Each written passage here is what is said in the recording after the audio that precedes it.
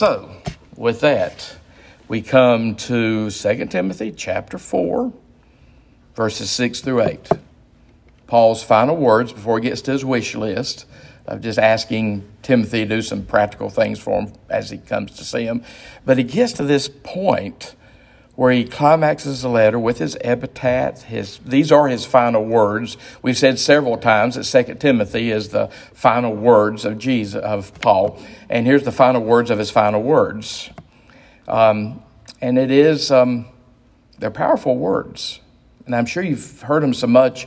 You know, sometimes I hear some parts of Scripture so much I stop hearing those words.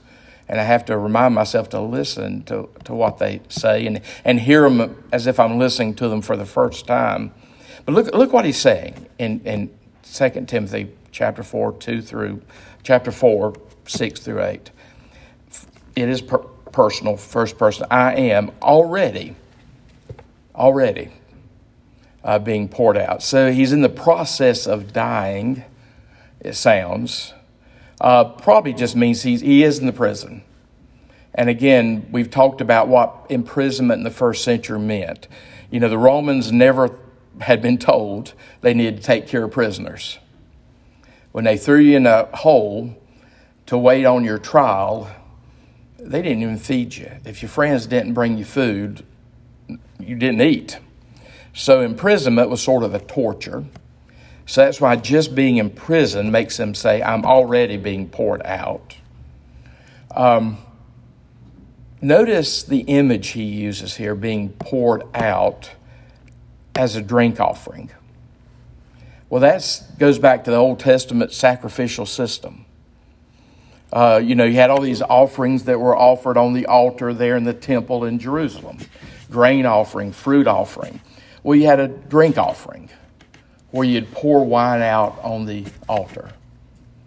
And it's interesting, that's how Paul is seeing his death right here, as an offering to God, as his final offering of himself to God. That's the way he sees his death.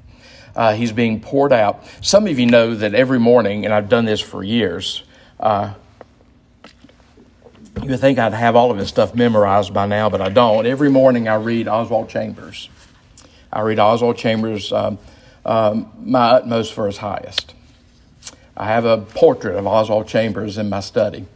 I have lots of stuff in my study that motivate me, portraits, paintings, artifacts, but I have a portrait of Oswald Chambers in my study. Oswald Chambers, if you're not familiar with Oswald Chambers, you may have heard the title of that devotional, My Utmost for His Highest, because it's still in print. It's one of the most popular devotionals, has been for a little over 100 years, almost 100 years now. Oswald Chambers was a Scottish Bible teacher. He died in 1917. He died in 1917 in Egypt because he was in the First World War, serving the United Kingdom in the First World War. He was in Egypt. He was actually working as chaplain in the military, and he was there with the soldiers in Egypt. Appendicitis took him out. That happened in 1917. He died rather suddenly. He's buried in Egypt. Tammy keeps wanting to go to Egypt. I want to go to Egypt. Not really, but a little bit. About the only reason I really want to go to Egypt, I'd love to see Oswald Chambers' grave in Egypt. And the pyramids, I guess, and all that other stuff. But I'd love to see Oswald Chambers' grave. He was a prolific Bible teacher, which is one of the reasons he's one of my mentors, has been long dead. He was a prolific Bible teacher in Scotland, England, and then died in Egypt. He never really wrote much, but his wife wrote a bunch. She was a stenographer. Remember what those were? She was a stenographer, and she wrote down his stuff that he said. And it probably helped because she probably needed income after he died, but she's the one that produced My Utmost for His Highest. It's a little daily devotional. And I read through it every year annually. I'll never forget going to see Van York in his final days there at Pennyburn. And there by his bedside was another almost worn out copy of My Utmost for His Highest by Oswald Chambers. And I knew Van and I were kindred spirits. But, I read through it annually. I actually changed edition. You can get an updated edition, language-wise. And this probably doesn't surprise you. I like the original language. I don't trust people who update other people's language. Just tell me what Oswald said. Anyway, but I do change my book periodically so that I hope, this may be a little narcissistic, I hope some of my grandchildren, will enjoy having copies of my Oswald Chambers after I'm gone, because I mark it, I write in it. So that's why I like to have these used copies of Oswald Chambers. My kids may say, well, why did he have to keep getting new copies to mark up? Well, I'm going to tell them so y'all can have copies. But one of the things Oswald Chambers says multiple times, this is why I remember it, one of the things Oswald Chambers says multiple times in his daily devotions is he's thinking about the communion service. He's thinking about how the communion service reminds us of the life of Jesus. And here you see, it should remind us of the life of Paul. And in Oswald Chambers' devotional, he'll say frequently, he'll make a reference to the fact that Oswald Chambers, wants to be broken bread and poured out wine for the sake of this world. That's part of why we're left here. Not just to be narcissists, to, grab all the gusto we can. We're left here in this world to become broken bread, poured out wine. For the sake of Christ, for the sake of this world.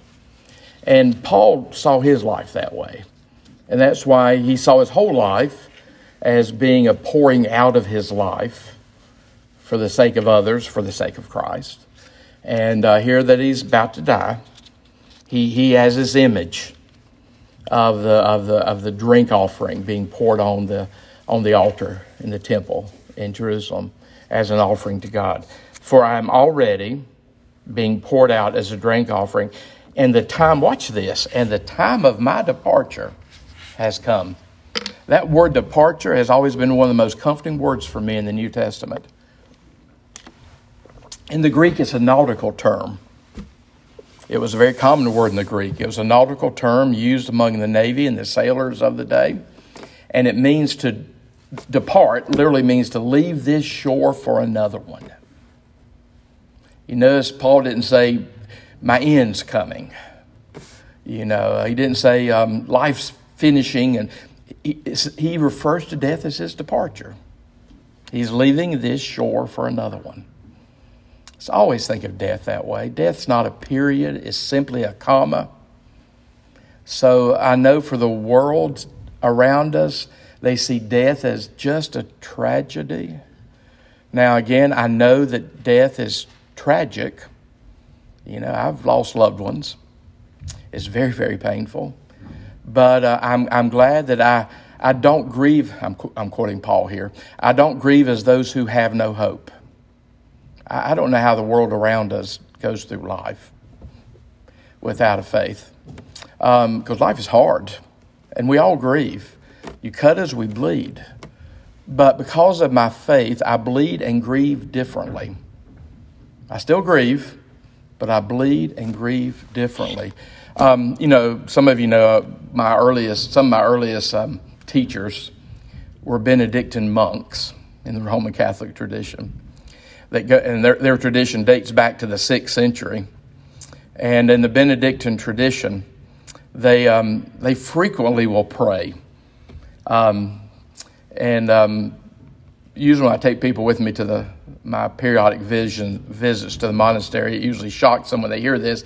They frequently will pray in their liturgy of the hours, their prayers for the day. They will pray for, and this is their language, a good death.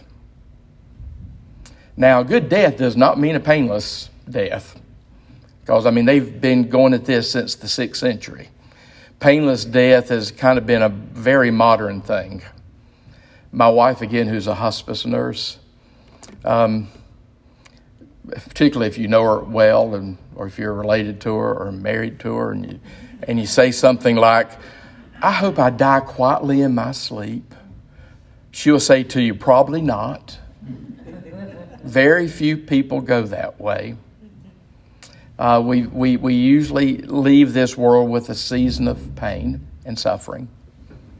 And so the Benedictine monks who trained me, when they talked about a good death, they didn't mean a painless death, because throughout history that's not been much of an option.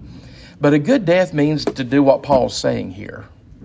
He's dying in the faith. He's dying in grace. He's dying with confidence.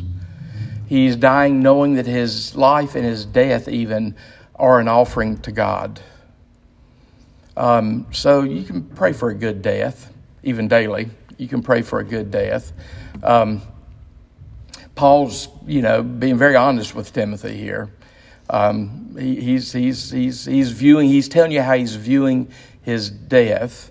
One of the things that I do in my morning prayer time, one of my regular things I do in my morning prayer time, because my wife is a hospice nurse administrator, but she does some administration, and she still gets to do the good stuff. She still gets to take care of patients occasionally.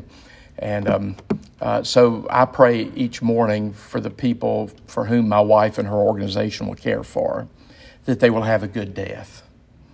Good death.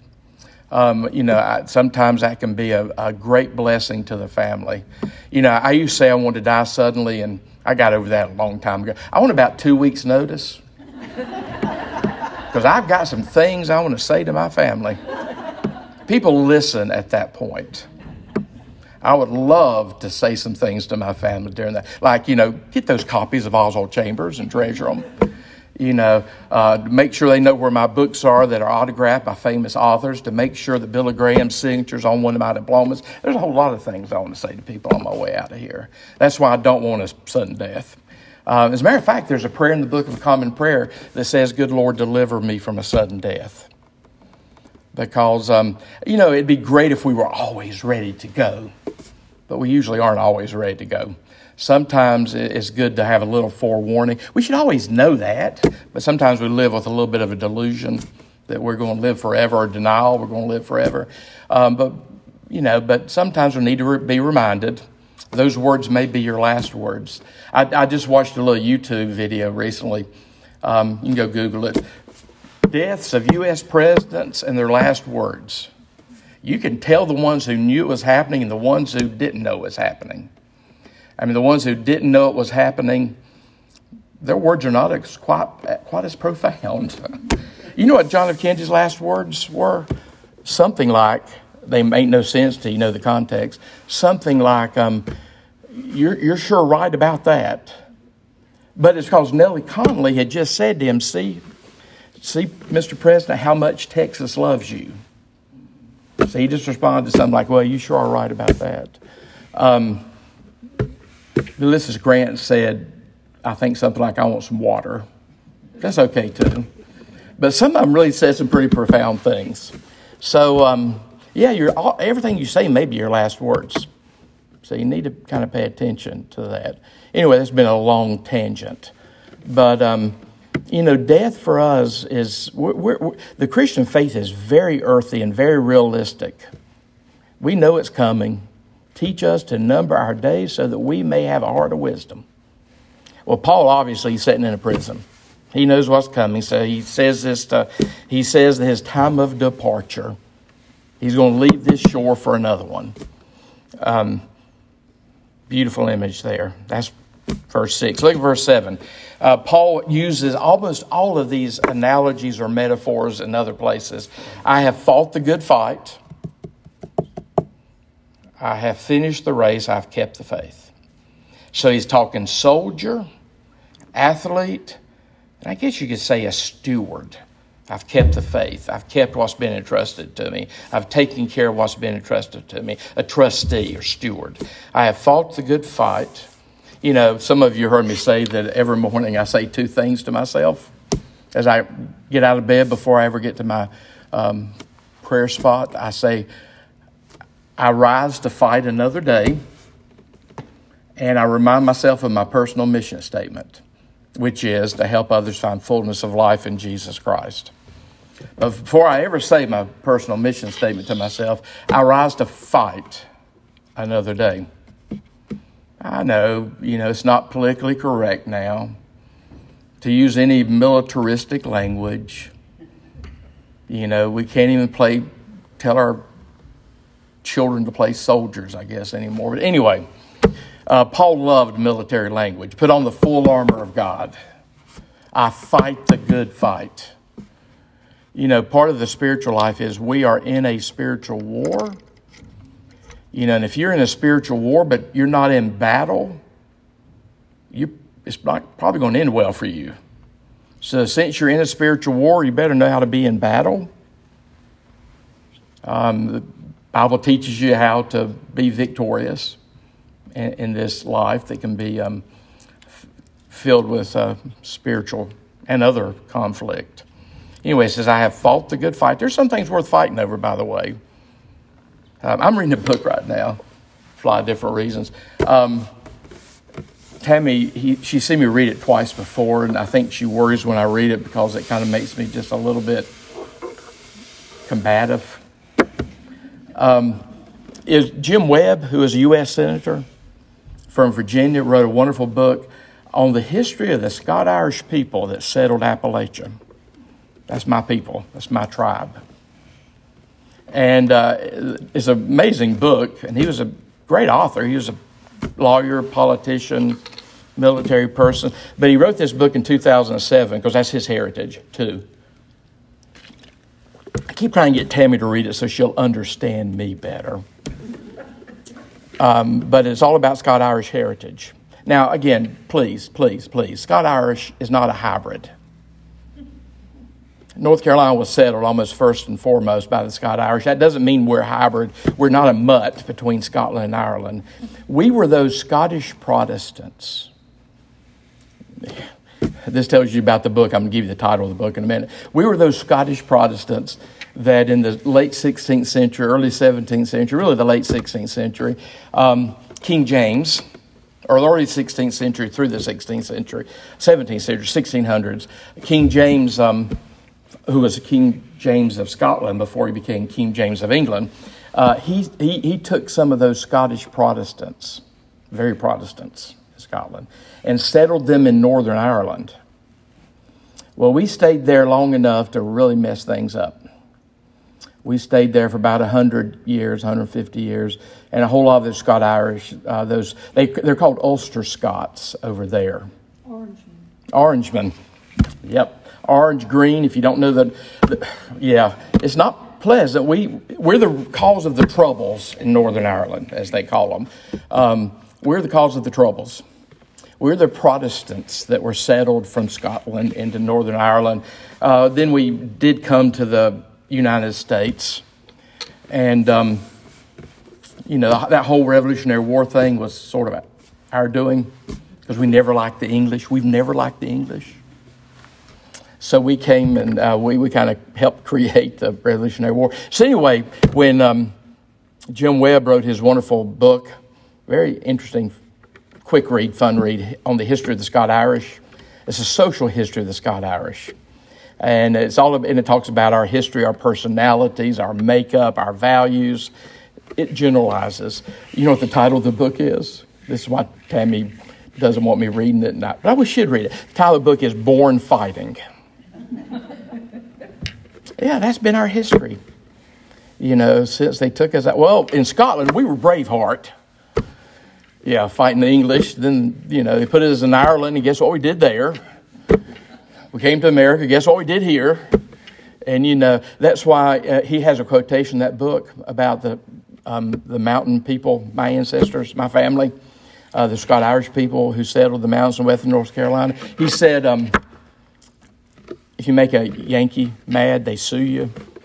If you make a mountain Scott-Irish person mad, they kill you. That's my family up in the mountains. Anyway, rather independent, but we know there's some things worth fighting for. Yeah, we know there's some things worth fighting for. Anyway, I fight the good fight. I have finished the race. I have kept the faith. Henceforth there is laid up for me the crown of righteousness. Again, that's still your athletic imagery. You'd get that crown, that wreath crown, if you won the athletic race in Corinth in one of those Olympic festivals, like in Corinth or Delphi or Athens. If you won the athletic event, you'd get sort of a wreath or a crown. He says, if you fight the good fight and you finish the race and you keep the faith, you're going to get a crown of righteousness. Now, that does not mean, good person who knows the Bible, it does not mean that you're going to get a crown because you've been such a righteous person. We all know about grace, that's amazing, that saves wretches like us. What that means is one of the gifts you're going to get in heaven is the crown of righteousness, the crown that bestows righteousness, the righteousness-giving crown. You know, there's so much that's going to be great about heaven. The presence of God, the presence of our loved ones that are there.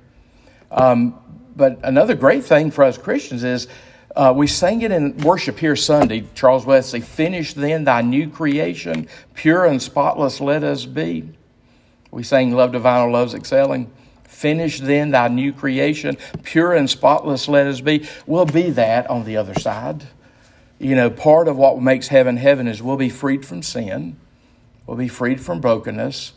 We'll be filled with the righteousness of God. We'll be perfected. Pure and spotless let us be. Finish then thy new creation. So, you know, we're going to get that crown of righteousness when we'll be made perfectly righteous on the other side. So there's laid up for me the crown of righteousness, which the Lord, the righteous judge, that's the one before whom we have to appear, will award to me on that day. He'll give it to us. We don't earn it. He'll give it to us. Will award to me on that day. On that day. That's my death day. And not only to me, but all who have loved his appearing. And again, his appearing is both our death day. We have what we call theologically both realized eschatology and future eschatology. Yeah, you're going to see Jesus when you die. And we all are going to see Jesus in this world when he returns. Realized eschatology is you're going to be judged and you're going to see him at your death. But there will be a point in history when in the future when everyone will see Jesus, when he will return in this world to rule and to reign. So that's why we Christians talk about realized eschatology. I mean, we can experience Jesus now. We can feel Jesus now. We can see Jesus in others now. At death, we will really see Jesus. And then when he returns, we will really, really see Jesus in this world. Paul kind of blends those together here, about his death and to all who love his appearing. You know, one thing that I'm very mindful of when I read Paul, this is one of the reasons, there's so many reasons I like Paul. He's one of my best friends. If you read the writings of Paul, you realize Paul understood himself so well that he knew that on any day, at any moment, he could hinder the gospel. He could harm the gospel. He could hurt his witness. He could get in the way of other people coming to know Jesus Christ. So for him, faithfulness was doing the best he could through the power of the Spirit to be faithful to that sharing of the gospel and the witness. I mean, we're not going to do it perfectly. We don't finish the new creation in this world. Finish then thy new creation, pure and spotless let us be. That day's coming.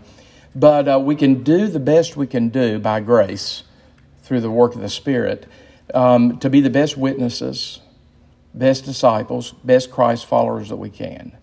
And for Paul, and here he's talking about dying in the faith, dying faithfully, dying a good death, holding on to the end, dying with confidence in Christ. That's what he means by faithfulness. That's what he means by faithfulness. So, an amazing text. An amazing text.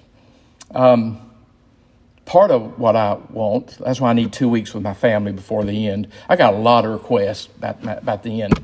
But by the way, a real practical piece of advice. My wife knows I got lots of ideas about the end, my funeral, what happens after my funeral.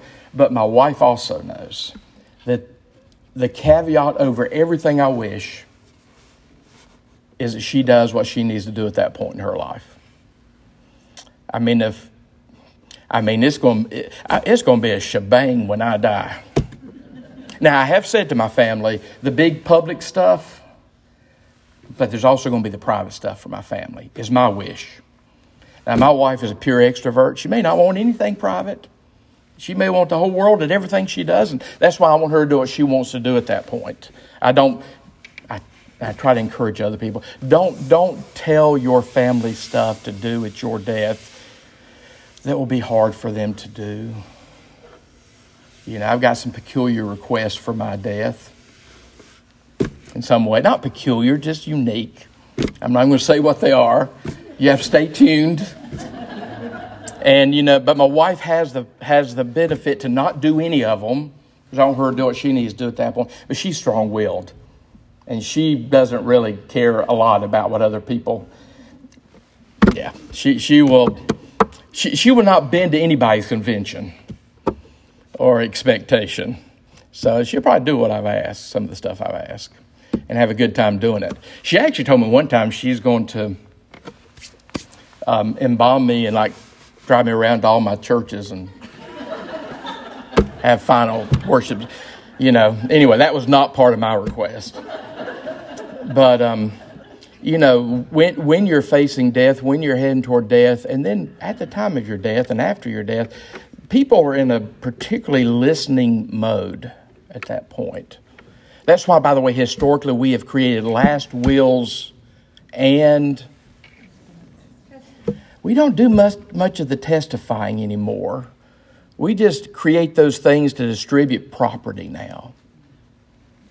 My family's going to have to sit through more than just a distribution of property. When they hear my reading of my last will and testament, there'll be some testifying of my testament. Some of my kids need to hear it worse than others. But there'll be some testifying in my testament, and my testament's left. Yeah, that's where we get that last will and testament. Say something to your people as you're heading that way throughout all of life, but particularly at that point. Say something to your people. Yeah, don't let them just gather to hear who gets what of your property. Let them sit through. I think I may videotape myself talking to them.